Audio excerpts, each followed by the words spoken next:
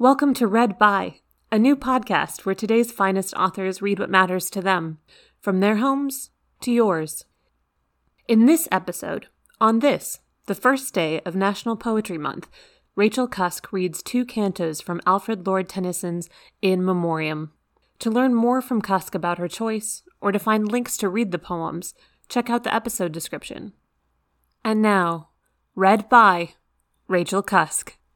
This is Rachel Cusk. I'm going to read 2 cantos from Tennyson's long verse work, In Memoriam. These are poems about the process of change and the different forms it takes. By night we lingered on the lawn, for underfoot the herb was dry, and genial warmth, and o'er the sky the silvery haze of summer dawn, and calm that let the tapers burn unwavering.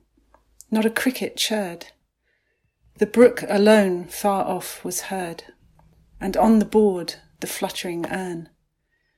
And bats went round in fragrant skies, and wheeled or lit the filmy shapes that haunt the dusk, with ermine capes and woolly breasts and beaded eyes. While now we sang old songs that pealed from knoll to knoll, where, couched at ease, the white kine glimmered, and the trees laid their dark arms about the field. But when those others, one by one, withdrew themselves from me and night, and in the house light after light went out, and I was all alone, a hunger seized my heart. I read of that glad year which once had been, in those fallen leaves which kept their green, the noble letters of the dead. And strangely, on the silence broke the silent-speaking words, and strange was love's dumb cry, defying change to test his worth. And strangely spoke the faith, the vigour, bold to dwell on doubts that drive the coward back, and keen through wordy snares to track suggestion to her inmost cell. So, word by word, and line by line, the dead man touched me from the past. And all at once it seemed, at last, the living soul was flashed on mine, and mine in this was wound, and whirled about imperial heights of thought, and came on that which is, and caught the deep pulsations of the world. Aeonian music measuring out the steps of time, the shocks of chance, the blows of death. At length my trance was cancelled, stricken through with doubt. Vague words, but how hard to frame in matter-moulded forms of speech, or even for intellect to reach through memory that which I became. Till now, the doubtful dusk revealed the knolls once more, where, couched at ease, the white kine glimmered, and the trees laid their dark arms about the field. And sucked from out the distant gloom, a breeze began to tremble o'er the large leaves of the sycamore, and fluctuate all the still perfume, and gathering freshlier overhead, rocked the full-foliaged elms, and swung the heavy folded rose, and flung the lilies to and fro, and said, the dawn, and died away. And east and west, without a breath, mixed their dim lights, like life and death, to broaden into boundless day. Here's the next one.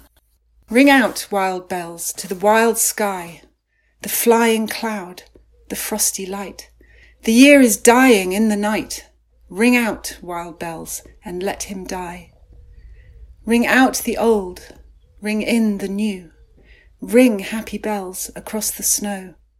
The year is going, let him go. Ring out the false, ring in the true. Ring out the grief that saps the mind, for those that here we see no more. Ring out the feud of rich and poor. Ring in redress to all mankind.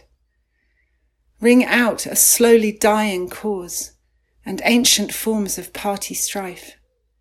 Ring in the nobler modes of life, with sweeter manners, purer laws.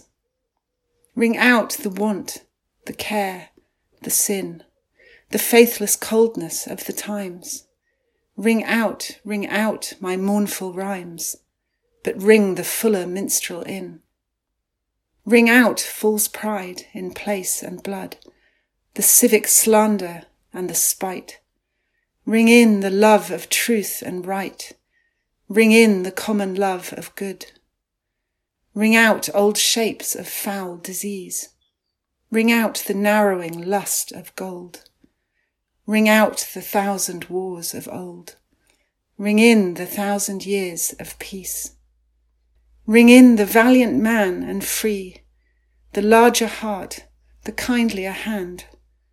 Ring out the darkness of the land. Ring in the Christ that is to be. Read By is produced and commissioned by New York's 92Y Unterberg Poetry Center, a home for live readings of literature for over 80 years. To invite more authors into your home, subscribe to Read By, wherever you download podcasts. If you enjoyed this recording, please visit 92y.org/helpnow to donate to support 92Y and its programming during this uncertain time. Your contribution means the world to us. Thank you. And thank you for listening. Find more great readings at 92y.org/archives.